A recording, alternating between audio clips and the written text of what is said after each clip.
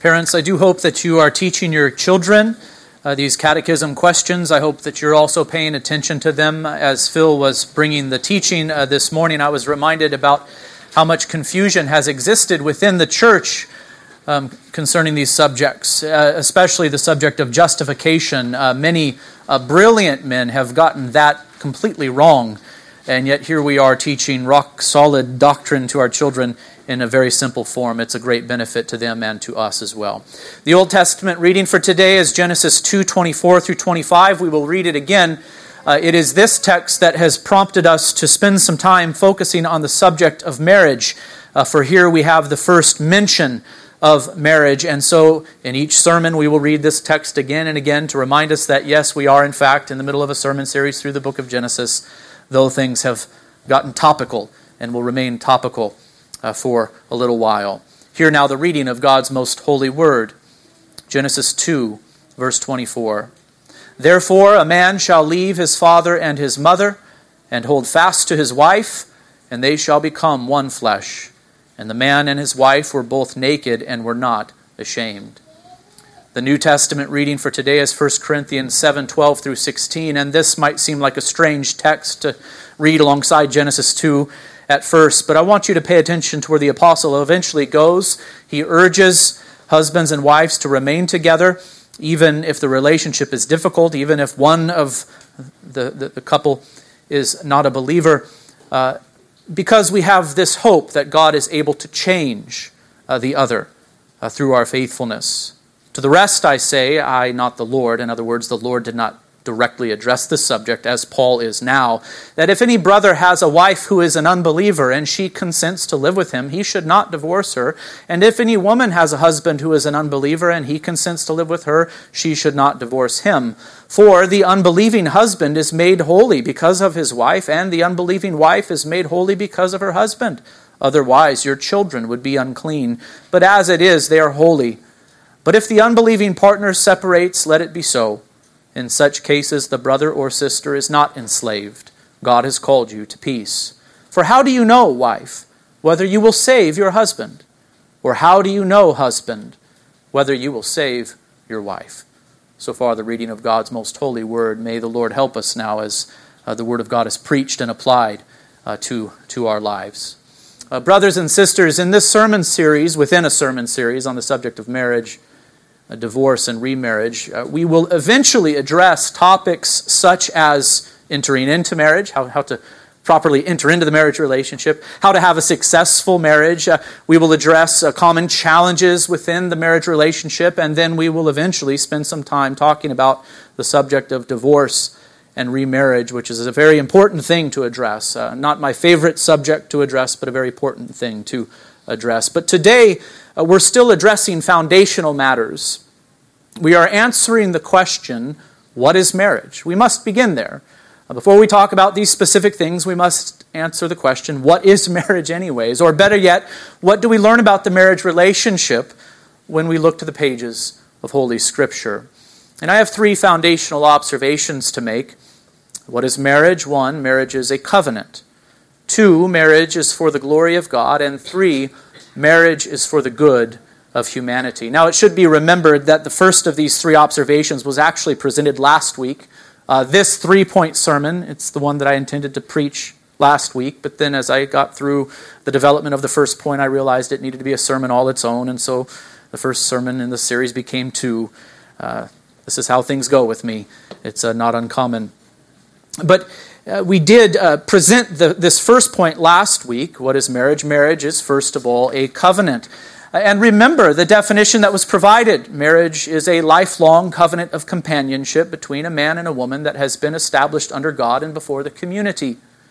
Marriage is a covenant. More specifically, marriage is a covenant made between one man and one woman. It is a covenant made under God. It is a covenant made before others in the presence of witnesses. The marriage covenant authorizes sexual intimacy, and the marriage covenant is to last until death. All of this was presented in the previous sermon. But before we move on from this foundational point, I wanted to tease it out just a bit more. I pray that you would comprehend how important it is to view marriage as a covenant. It is a covenant. It is It is a promise made between two individuals. In marriage, a man promises before God and witnesses to be faithful to a woman, and a woman also makes a promise before God and witnesses to remain faithful to a man. This promise is to last until the couple is separated by death. And so what a solemn thing it is to make such a promise. What a serious thing it is to enter into such a covenant. And truly, I hope you would agree, there is no other relationship on planet Earth like the relationship that exists between a husband and wife. Two human beings who were at one time entirely unrelated are joined together by God as one flesh as they enter into this covenantal bond. There's no other relationship like it on planet Earth. The marriage covenant is the glue that holds the marriage relationship together. Why do you stay together? Well, because things are going well. No, you stay together because you have entered into a covenantal bond. A husband and wife are to stick together through thick and thin, and for what reason? Because they have made a promise to one another before God and before witnesses that they would. While I was growing up, I remember being taught that divorce is not an option. I remember hearing that. I don't know how frequent it was. Maybe it wasn't that frequent, but it stuck with me, this idea that in the marriage relationship, divorce is not an option. And I'm grateful to have been taught that lesson, for generally speaking, it's true. Divorce is not an option. I say generally speaking because there are, of course, exceptions to this rule. Divorce, as we will see later on in this sermon series, is an option in the case of adultery or abandonment. And I do think that abuse is a form of abandonment, but more on that later. If a spouse is sexually unfaithful, then the other is permitted but not required to divorce them. If a spouse abandons the marriage, then the other is permitted to divorce. But these two biblical grounds for divorce are exceptions to the general rule that divorce is not an option. This general rule is a good rule. It is one that we should adopt for ourselves as we prepare to enter into marriage, as we enter into it, or as we are married. We should have this in our minds and hearts, and we should be decided about this. Divorce is simply not an option for us. Think of the impact that these principles will have upon a marriage if they are believed and adopted. If a couple views marriage as being a lifelong covenant of companionship, and connected to that, if the couple decides from the start that divorce is not an option for them, even if things grow very, very difficult, it will not be considered or brought up, then that couple will have set their marriage relationship down upon a very firm foundation. Would you agree with me? So we must see marriage as, first of all, a covenant.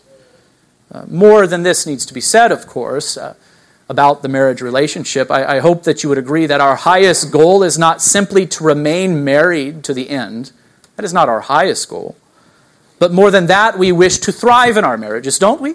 We wish to actually thrive in them to the glory of God. But here is a firm foundation upon which to stand. Marriage is a lifelong covenant of companionship, and divorce is not an option. Therefore, when we experience difficulties in the marriage relationship, divorce should not even be on our minds, brothers and sisters. It shouldn't even be on our minds. Certainly, the threat of it should never be on our lips. Never should a husband or wife threaten divorce when things grow difficult.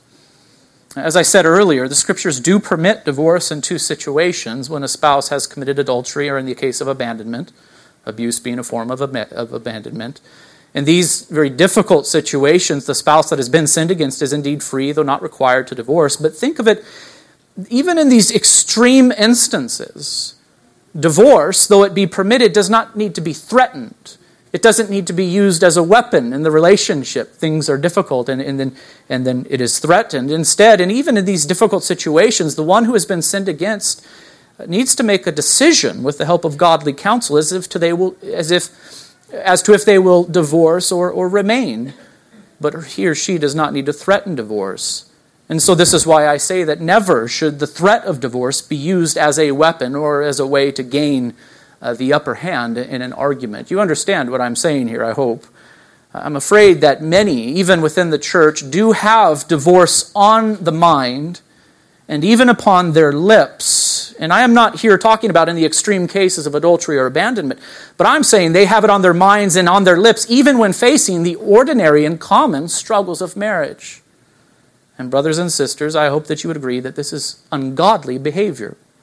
If God created marriage to be a lifelong covenant of companionship, and if God has given only 2 instances in which divorce is permitted, then it is wrong for us, it is even sinful for us to have divorce on our minds and in our hearts and proceeding from our lips as a threat when the relationship grows difficult and tumultuous. To ponder or threaten divorce when there are no grounds for it is to disobey God on the matter.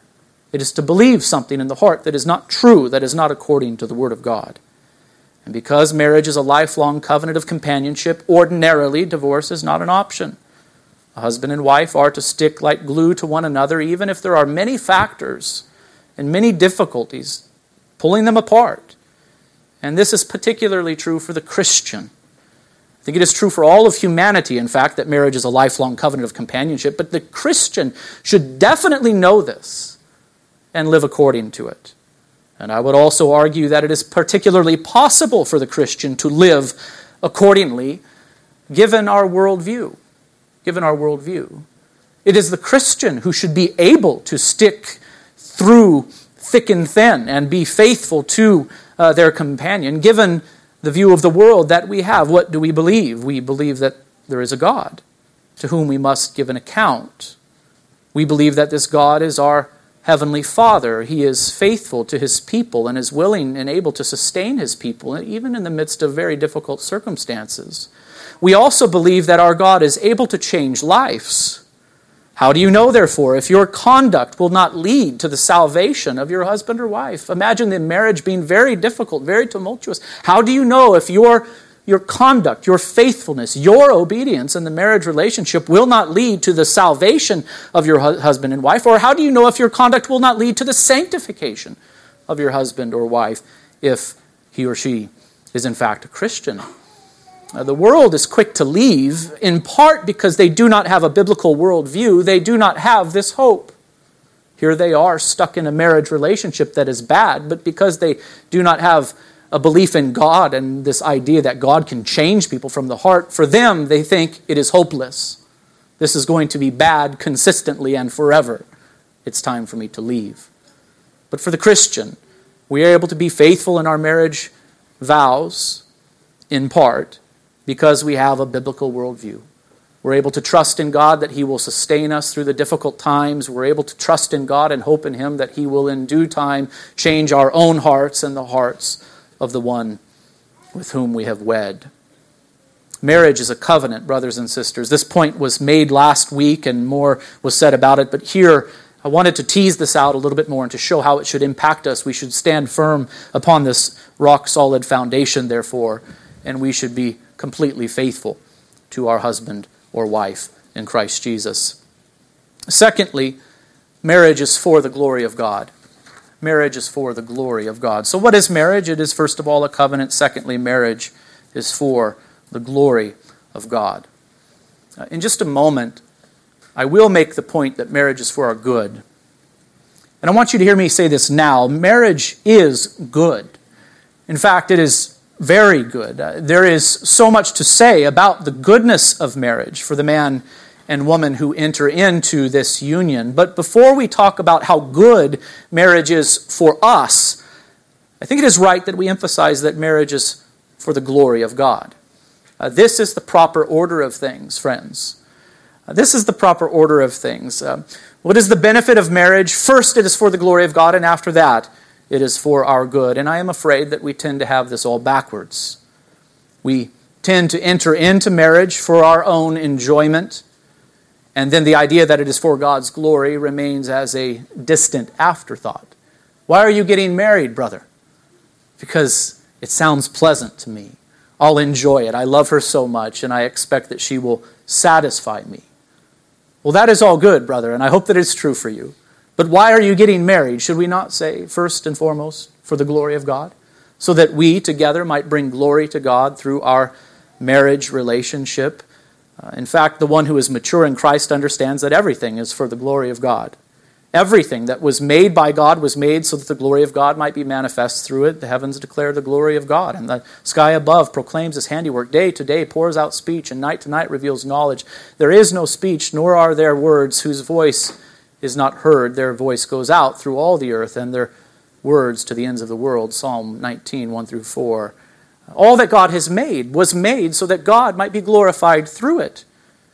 This is also true of the way that we live. Everything that we think, say, and do is to be to the glory of God. So whether you eat or drink or whatever you do, do all to the glory of God. 1 Corinthians 10:31. Certainly, our marriage relationships are to do this as well. They are to bring glory to God. The institution of marriage itself is for the glory of God. It functions as a picture of God's relationship to His people. So do not just think about your marriage or a particular marriage, but think about the institution of marriage itself. Where did it come from and why does it exist? Well, it is for the glory of God. It functions. The institution of marriage functions as a picture of God's relationship to His people. Just as God entered into a covenantal relationship with His people at the beginning of time, so too the first man and woman were joined together in one flesh union by way of covenant. And why did this happen so closely together? God entering into covenant with Adam as federal head and God instituting the marriage covenant. It was because there is this relationship, God's relationship to man. That covenantal union is pictured on earth by the covenantal union that exists between a husband and a wife. This was true in the beginning in the Garden of Eden prior to man's fall into sin. And it remained true even after man's fall into sin by the grace of God. God graciously provided a way for sinners to approach Him, and this was accomplished by way of the covenant of grace, which was promised shortly after the fall and would be ratified in Christ's blood. Marriage, therefore, functioned at the beginning as a picture of God's covenantal relationship with His people, and it continued to do so even after the fall. Now, and even after the fall, it particularly is a picture of the union that exists between Christ and the church, God's redeemed bride. This is the clear teaching of the New Testament. This idea did not arise in the days of the New Testament, but indeed arose from creation. But it is the clear teaching of the New Testament. Paul, in that famous passage in Ephesians chapter 5, he discusses the marriage relationship in general. He discusses the particular role of the husband and wife who are joined together in one flesh union. It's a very important passage, and we will eventually go to it, asking the question, how should our marriages be? But after talking about the marriage relationship in general, he says this mystery is profound. He says there's something mysterious about the marriage relationship and there's something mysterious about the one flesh union that exists between husband and wife. He says this is a mystery, a profound mystery, and I am saying that it refers to Christ and the church. What does Paul say? He says this mysterious thing, this one flesh union that husband and wife enjoy when they enter into the covenantal bonds of marriage, it's mysterious, but it refers or it pertains to Christ's relationship to the church. That's what it's really about. It's a picture of that. It's an illustration of that. It's an analogy of that union. In other words, the one flesh union enjoyed by the husband and wife in the marriage bond is mysterious and is really about Christ's union with the church. The institution of marriage is itself for the glory of God. It is a picture of God's covenantal faithfulness to man. And certainly we bring glory to God when our particular marriages are as they should be. So now take your minds off of the general institution of marriage and put them onto yours or upon to some marriage that you can think of or upon your future marriage. Our particular marriages are to give glory to God. We bring glory to God in the marriage covenant, in the marriage relationship, when we are faithful to one another, just as God is faithful. Do you see it? The faithfulness of God is displayed to all around when we are faithful to one another in the marriage covenant. We bring glory to God in the marriage covenant when we act selflessly towards one another, just as God in Christ was selfless, laying down His life for His bride, the church. We can preach the gospel, friends, can't we? And we should, and we must. That God has given us a Savior, Christ Jesus, and He laid down His life for the benefit of all of the elect. We are to preach this gospel, that in Christ there is found the forgiveness of sins, that all who trust in Him will have life everlasting. We must proclaim that good news. Look at Christ. Look at how selfless He was. Look at His sacrifice. But in the marriage relationship, we have an opportunity to put that gospel message on display. As a husband lays down his life for the good of his wife, and as a wife lays down her life for the good of her husband, there God's love and grace and mercy, the selflessness of Christ, is put on display. We bring glory to God in the marriage covenant when we are kind, tender, and compassionate to one another, just as God is kind, tender, and compassionate towards His children. We bring glory to God in the marriage covenant when we are gracious towards one another, just as God is gracious to us in Christ Jesus. Brothers and sisters, do you want to have a marriage that gives glory to God? Then you had better learn to forgive one another, to extend forgiveness to your spouse, truly from the heart. It must happen if we are to give glory to God. We bring glory to God in the marriage covenant when we love one another, just as Christ loved us. We bring glory to God in the marriage covenant when we truly forgive one another, just as God has forgiven all our sins in Christ. And we bring glory to God in the marriage covenant when we are united together as close companions, as a reflection of our union with the Father through the Son and by the Spirit. If the one flesh union enjoyed by husband and wife is a reflection of the union that exists between God and His people through Christ, then shouldn't that union be close? Shouldn't it be intimate? Shouldn't there be true friendship and companionship there? If indeed we are to give glory to God in the marriage relationship as intended by God. So the institution of marriage was itself designed to function as a picture of the covenantal union which exists between God and His people. But do you see that this institution is terribly marred by sin when the husband and wife live not according to the design and will of God, but according to the wisdom of the world and according to the will of fallen man? The marriage relationship fails to give glory to God. Worse than that, it actually brings shame to the name of Christ when a husband and wife who profess Christ treat one another terribly. When they approach the marriage relationship in all the wrong ways. In fact, the opposite happens. God is not glorified, but the name of Christ is shamed. And so we must take care not to live sinfully within this marriage, to defile it, but rather we must be careful to walk in a holy manner before God and before one another, so that indeed the glory of God shines forth. Now, brothers and sisters, will you bring glory to God's name through your marriage, or will you bring shame to His name? And I would urge you at this point, and this point will be made again in the application section of this sermon, but I would urge you even now to stop settling for a mediocre, or worse yet, sinful marriage, and to strive for a marriage in which God is glorified. Be faithful to your spouse in thought, word, and deed. Selflessly serve one another as God in Christ has served us. Lay down your life for the good of the other. Be kind and tender and compassionate towards one another. Speak kind words. Friends, I know how lazy we can be when it comes to this. We just settle for harshness. We settle for negativity. We settle for things that are just simply not Christ-like. I know this happens. We talk to one another in our marriage relationships in ways that we would never talk to anyone else. Why? Why do we do that? Should not this relationship be more precious?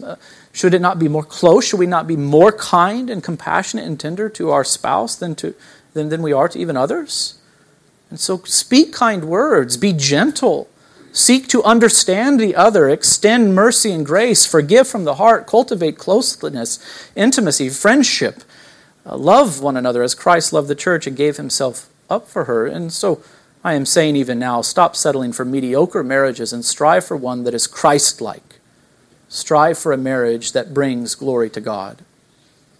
As you strive for a marriage that is God-honoring, you will find, no doubt, that the world, your own sinful flesh, and the evil one himself will fight against you all along the way. That's what you will find. But in Christ we have the victory. In Christ we have the victory. Thirdly, marriage is for the good of humanity.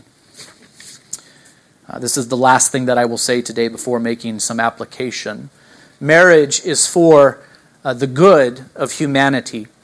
So much has been said already in this sermon about the difficulty of marriage. And oftentimes when we talk about marriage, that's what we emphasize. Have you noticed that? It's going to be difficult. It's going to be challenging. In marriage can be difficult. It's important for us, I think, to teach that it is a covenant and that divorce is not an option so that we might persevere in the face of difficulties. Many do enter into the marriage relationship naively, assuming that it will be happily ever after for them. Children, those of you who are not yet married, Walt Disney lies to you all the time. That must be said, wouldn't you agree? That these movies, that these romances, these romance comedies, whatever it is that you like, not only Walt Disney, but our world lies to us. It's filth. It portrays things that aren't true. Marriage, it isn't happily ever after. It is filled with difficulty. It's difficult. We must say it. It's challenging. It requires hard work. And so we must say that so that people do not enter into the marriage relationship naively, thinking it's going to be a piece of cake. There is a difference between the dating relationship or even courtship and marriage. Something changes. What changes? Well, two sinful people actually, in marriage, are joined together in one flesh union. You can't reproduce the closeness of that relationship outside of marriage. It's something that only husband and wife will experience. What do you think is going to happen when two sinful human beings are joined together in one flesh union? There are going to be challenges. There's going to be challenges. But may this never obscure this emphasis upon the difficulty of marriage. May this never obscure the fact that the marriage relationship is also really, really good.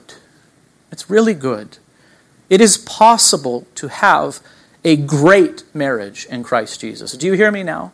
It is possible to have a great marriage in Christ Jesus. It is possible to mature in the marriage relationship to the degree that the relationship can be called wonderful. And so again, our goal as Christians should not be to endure to the end so that we might say, at least I was faithful. That is not our goal. Has anyone ever said to you, and I've said this myself, when you're going through a difficult time, just hang in there. Just hang in there. Really, it's not a bad thing, I guess, to say to someone, you're encouraging them to persevere is what you are doing. But that is not our goal, ultimately. Just hang in there to the end.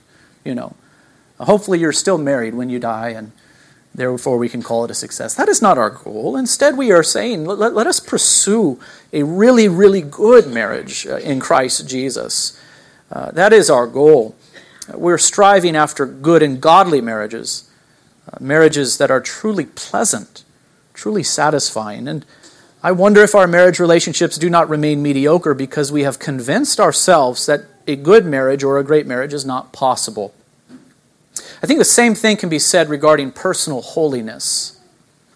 I wonder if we do not plateau in our walk with Christ because we have convinced ourselves that a good or great walk with Christ is impossible. There have been some in the history of the church that taught this doctrine of perfectionism, this idea that you could obtain perfection in the Christian life.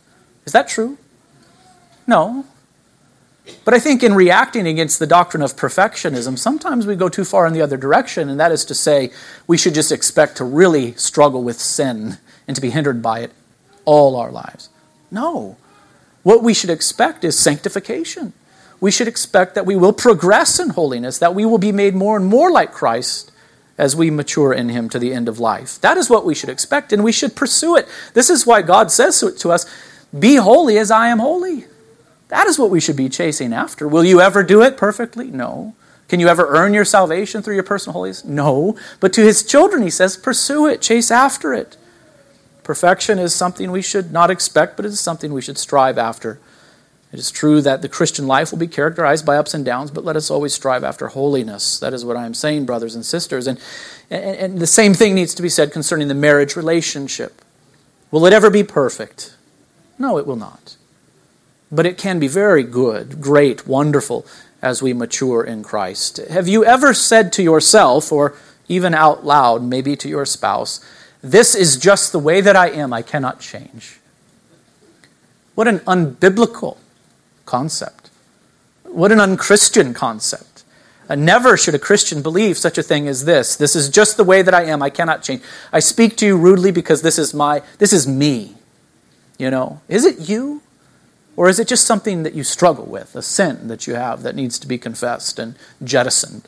You need to repent, friend. That is what you need to do. Are you impatient? Are you rude? Are you short-tempered? Are you self-absorbed? Are you prone to bitterness? Are you a bad communicator? Never should the Christian say, this is just the way that I am. Instead, the Christian should pursue holiness in these matters. The Christian should expect to be sanctified by the Word and Spirit. He should go through this process of repentance before God and before others as well.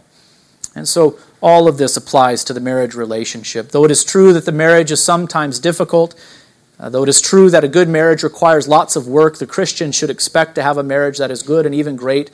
And with Christ, it is possible. A marriage is a covenant. It is for the glory of God, and it is for the good of humanity. In what ways is the marriage relationship good for humanity? First of all, in the marriage relationship, a husband and wife are able to enjoy companionship with one another. And what a blessing it is to have someone to walk through life with.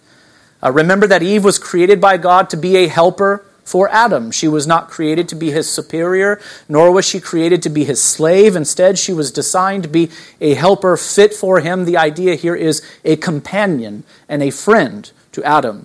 That is how she was made. When I say that a husband and wife are to enjoy companionship, I mean that they ought to be really close and intimate with one another. They should communicate with one another. A husband and wife should be good friends. And brothers and sisters, if companionship or friendship is lacking in your marriage, it can be cultivated. That is what I am saying to you. It can be cultivated. And how can friendship be cultivated in the marriage relationship? Just think of it for a moment and you can answer the question yourself. Start by being kind. Be caring, be thoughtful, be considerate towards one another. The friendship will develop. Secondly, the marriage relationship is good for humanity and that it is good for society. The family is the building block of society. When families are healthy, the society is healthy. When the family breaks down, society begins to break down. God's design from the beginning was that children be raised in healthy families under the authority of a husband and a wife, a mother and a father. It is possible, no doubt, for a single mother or a single father to do a wonderful job raising their children alone. I believe that truly. But here we are addressing God's design, and here we are addressing the ideal. If the situation is less than ideal, then a single mother or father would be wise to lean upon others for assistance in raising children. But here I am setting forth the ideal. Cultivating healthy marriages is beneficial for society. Thirdly, and somewhat connected to the previous concept, the marriage relationship is good in that it is good for the advancement of the kingdom of God. The kingdom of God is advanced in this world when husbands and wives, mothers and fathers raise their children in the Lord. I love watching our children come forward in the church service, don't you? And I love the thought that our children are being raised in the nurture and admonition of the Lord throughout the week. This work is not only family work, it is kingdom work. I do know that in some traditions, Christians are urged to be active within the church, serving within various ministries. And may I suggest to you that the work that is done within the home by a husband and wife, mother and father, is the most important kind of ministry of all. And so I would say this to you, friends, do not allow yourselves to become so busy with activities, either in the church or in the community, that you neglect investing into your children, particularly when it comes to spiritual things.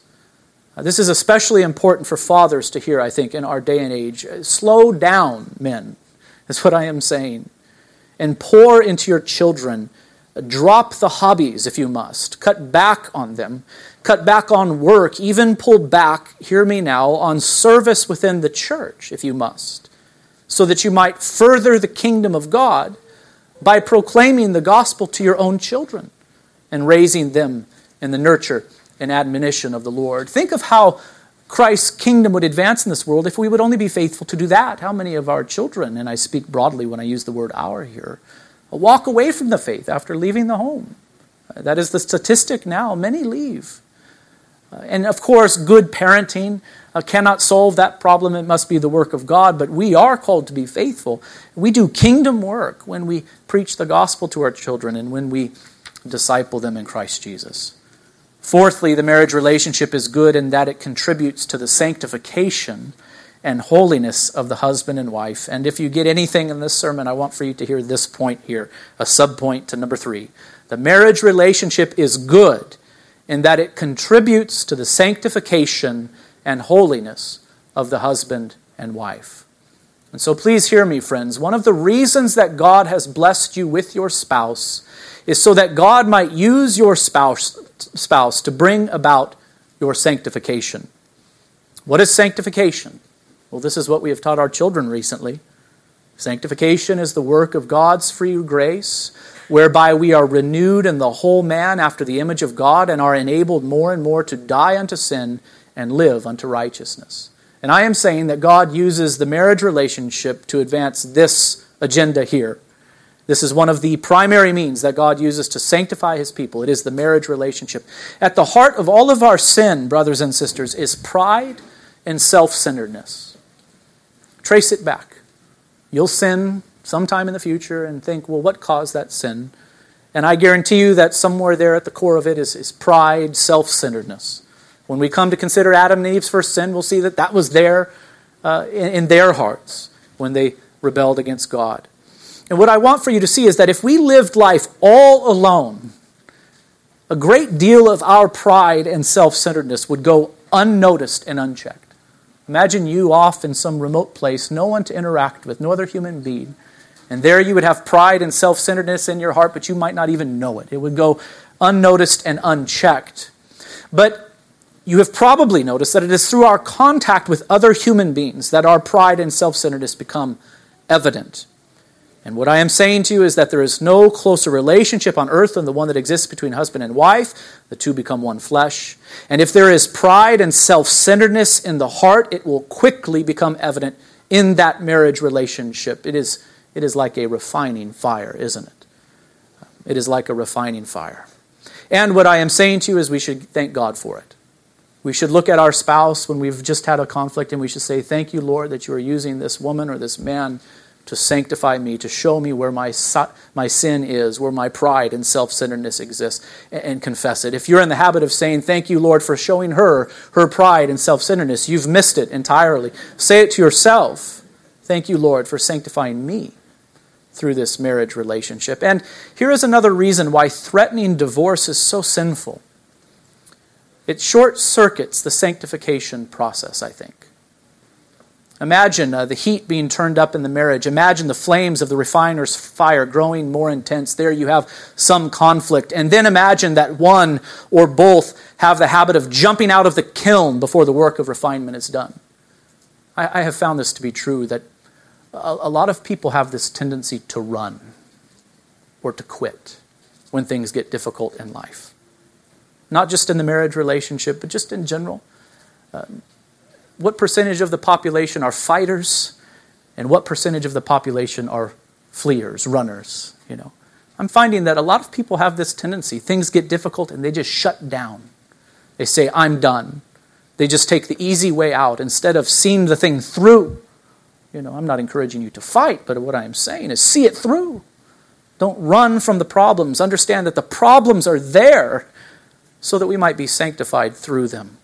Don't abandon the process. Don't abandon the work that God is doing with you, but stay faithful to the end. Work the thing out and grow from it instead of dropping the, maybe we should just get divorced, bomb, and walking away. It's unhelpful. Brothers and sisters, do not be surprised when God uses your marriage to refine you spiritually. When conflict arises within the marriage, do not double down on your pride and selfishness, but instead recognize it for what it is. Confess it as sin, walk humbly before your God, and live for the good of others, particularly your spouse. This is one of the reasons the marriage relationship is good for us. Given our sinful condition, it will be used by God to advance our sanctification. I have 3 questions to ask you by way of conclusion. 1, seeing that the marriage is a lifelong covenant of companionship, are you truly committed to your spouse? Are you devoted to the marriage? Are you all in from the heart? Our marriages will be terribly unstable and tumultuous if we waver in our commitment to one another in the heart.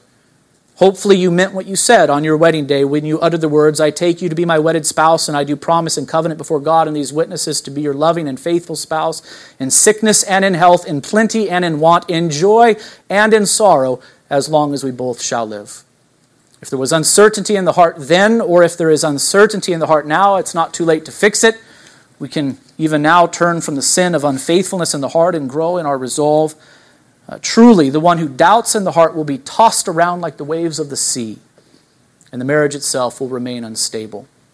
Are there grounds for divorce? Indeed there are. We will talk about those. But let us put that issue aside for the moment and say the more general thing. Husbands and wives, marriage is for life. It is a lifelong covenant of companionship. Be faithful to it. 2, seeing that marriage is for the glory of God, I ask, does your marriage glorify His name? When people look at your marriage, and this includes your children, by the way, when people look in at your marriage, including the children in your home, do they see God's love, compassion, tenderness, mercy, and faithfulness on display? Do they see Christ's selfless and self-sacrificing love for His church and the church's reciprocal love for the Savior on display? Do they see a picture of that, or do they see the way of the world? And brothers and sisters, let us do all things for the glory of God. Let us strive for marriages that bring honor to our great King. 3, seeing that our marriages is for our good, I ask, are you pursuing a great marriage in Christ Jesus, or have you grown content with one that is simply mediocre? Another way to say this is to ask, are you pursuing holiness in Christ Jesus? Are you pursuing holiness as an individual and also in the marriage relationship? I'm going to read one more passage to you, and this is truly the conclusion. It's one of my favorite passages to use in marriage counseling. It's Ephesians 4:17 through 32. You might think, if you know your Bibles well, why would you use that passage? It has nothing to do with the marriage relationship. Well, it is true, Paul does not address the marriage relationship directly until Ephesians 5, but it has everything to do with the marriage relationship because it is addressing Christians in regard to their relationships with one another in general. And what I am saying is, if it is true for us in general, it certainly must be true of our relationships with one another in the marriage relationship. We must bring it right in and apply it there, even first and foremost. Listen to Paul's words. Now this I say and testify in the Lord, that you, Christian, must no longer walk as the Gentiles do, in the futility of their minds. They are darkened in their understanding, alienated from the life of God because of the ignorance that is in them due to their hardness of heart. They, the world, have become callous and have given themselves up to sensuality, to greed, to practice every kind of impurity. But that is not the way you learn Christ, assuming that you have heard about Him and were taught in Him as the truth is in Jesus. To put off your old self, here is what I want to say to you, husband and wife. Put off your old self, which belongs to your former manner of life and is corrupt through deceitful desires, and be renewed in the spirit of your minds, and to put on the new self, created after the likeness of God in true righteousness and holiness. You in Christ have been renewed in the image of God.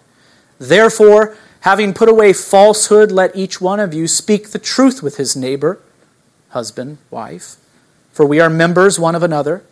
Husband and wife are in one flesh union. Be angry and do not sin, husband and wife. Do not let the sun go down on your anger, and give no opportunity to the devil. Let the thief no longer steal, but rather let him labor, doing honest work with his own hands, so that he may have something to share with anyone in need. Let no corrupting talk come out of your mouths, husband, wife, but only such is good for building up as fits the occasion, that it may give grace to those who hear. And do not grieve the Holy Spirit of God, by whom you were sealed for the day of redemption. Husbands and wives, I am adding this, of course, do you know it? Let all bitterness and wrath and anger and clamor and slander be put away from you, along with all malice. Be kind to one another, tender-hearted, forgiving one another, as God in Christ forgave you. Let us pray. Our Father in heaven, I do pray that you would bless our marriages. I pray that you would bless the young ones in this congregation who perhaps, Lord willing, will wed in the future. Prepare them for that, Lord. For those who are struggling now or who have struggled in the marriage relationship, God, I pray that you would be near to them, that you would continue your work of sanctification within them. The marriage relationship aside, God, what is the most important relationship that we have on planet Earth? Is it not our relationship with you, the one that is made possible through Christ Jesus? And so I pray for all who are in attendance today that indeed you would do your work within our hearts to draw us into a right relationship with you. Father, bless our marriages. Bless us in our sanctification. Help us to walk holy before you in every realm of life so that you may be glorified. We pray these things in the precious name of Jesus, and all of God's people say, amen.